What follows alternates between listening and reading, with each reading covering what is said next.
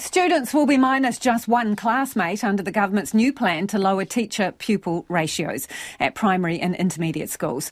Ratios will go from one teacher to 29 students to one teacher to 28 for years 4 to 8. That means an extra 320 full-time jobs to achieve the target. The Education Minister hopes the move will halt the downward trend in achievement in maths, reading and writing in those years. Well, joining us now is Shirley Maihi, the principal of Finlayson Park School in Manurewa. Kia ora, Shirley. Kia ora, Lisa. I'm sure you were full of anticipation for this announcement. What was your reaction when you heard that, well, it's just minus one student? Well, yes, I was full of anticipation. I thought, yay, at long last we're being listened to. But, I mean, it's just crazy. One student will certainly not turn any results around that they're thinking they might get from going from 29 to 28 students. I mean, it's just not even a consideration for less workload for teachers, or less or more time for each child in the classroom. Certainly not what we thought. I mean, one is great that we've got a start, but it should have been at least 5. Right, so you reckon it should be down to 1 to 24, the ratio? 1 to 24 or 1 to 25 would be far more manageable. And that way we would certainly see some added better results, I'm sure. So would it be fair to say, Shirley, you're pretty disappointed with what you've seen today?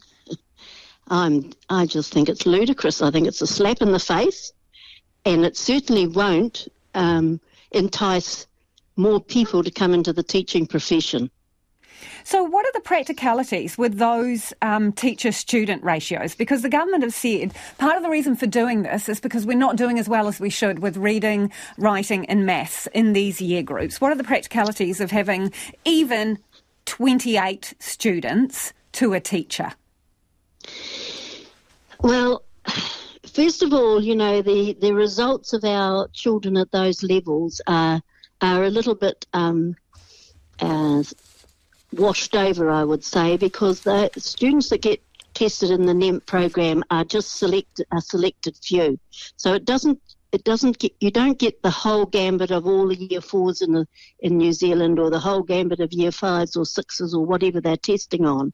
So they're just getting a very few little snippets of kids here, there and everywhere, and they select them. So they could have, most of the students could be having other kind of learning difficulties, and they're in that kind of a group for the year that's tested. So I don't see that's a true record of how our children are actually doing. It should be all or none.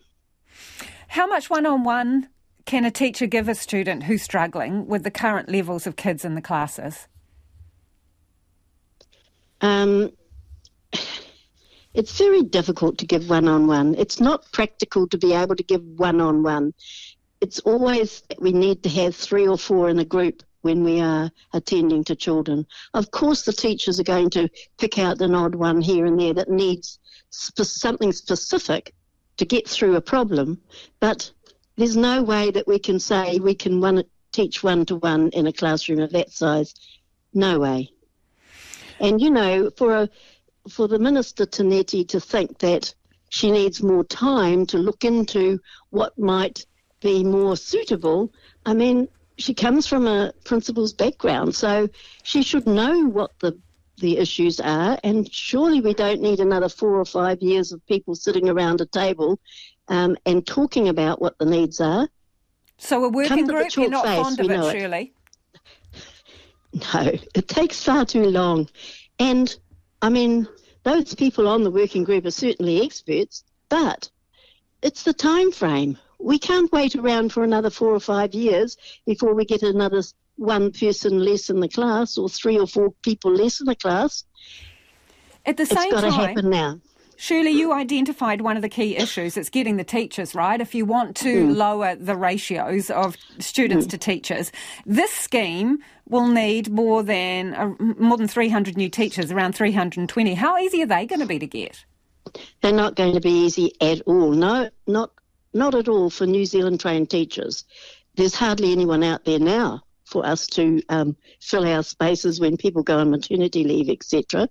But that's where the money and the re-looking needs to look at the institutions, how to attract people in.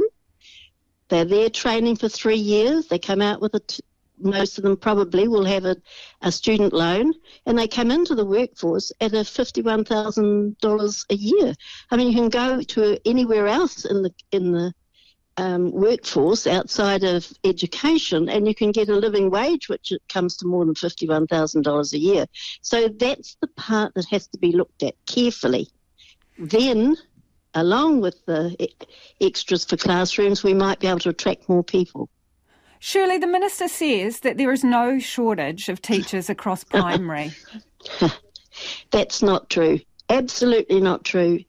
Several schools in our area have been advertising for all of this year, and I've been advertising since October last year. It's very difficult to get quality New Zealand-trained teachers. What's happening now is they're coming in with visas and they've got registration, New Zealand registration, but they haven't taught in New Zealand schools. So where's that going to end up? It's going to end up more stress and strain on the teachers of New Zealand trained already in classrooms, trying to support the teachers who are coming in from overseas who have not had teacher education in New Zealand. Shirley, how many teachers do you need at the moment? How many would be ideal? I'm 3 short. Okay, so where do you reckon the Minister gets the impression that primary schools are not short of teachers? Well, there are teachers around, as I said, who come from overseas, all variety of places overseas, but they have not had the New Zealand educational system. They haven't been in the educational system for New Zealand. So how can they come into New Zealand and be the quality we need for our students who are lacking in some aspects of their learning? We need New Zealand-trained, good quality teachers. I'm sorry, there's not very few out there, very few, and they don't seem to come to schools in lower decile areas because of the perception. So, it's not easy for us to get teachers at the moment, and so quality teachers are not available to many of our schools. Really good to talk to you, Shirley. Appreciate your time as always. That's Shirley Maihi, who is the principal of Finlayson Park School in Manurewa.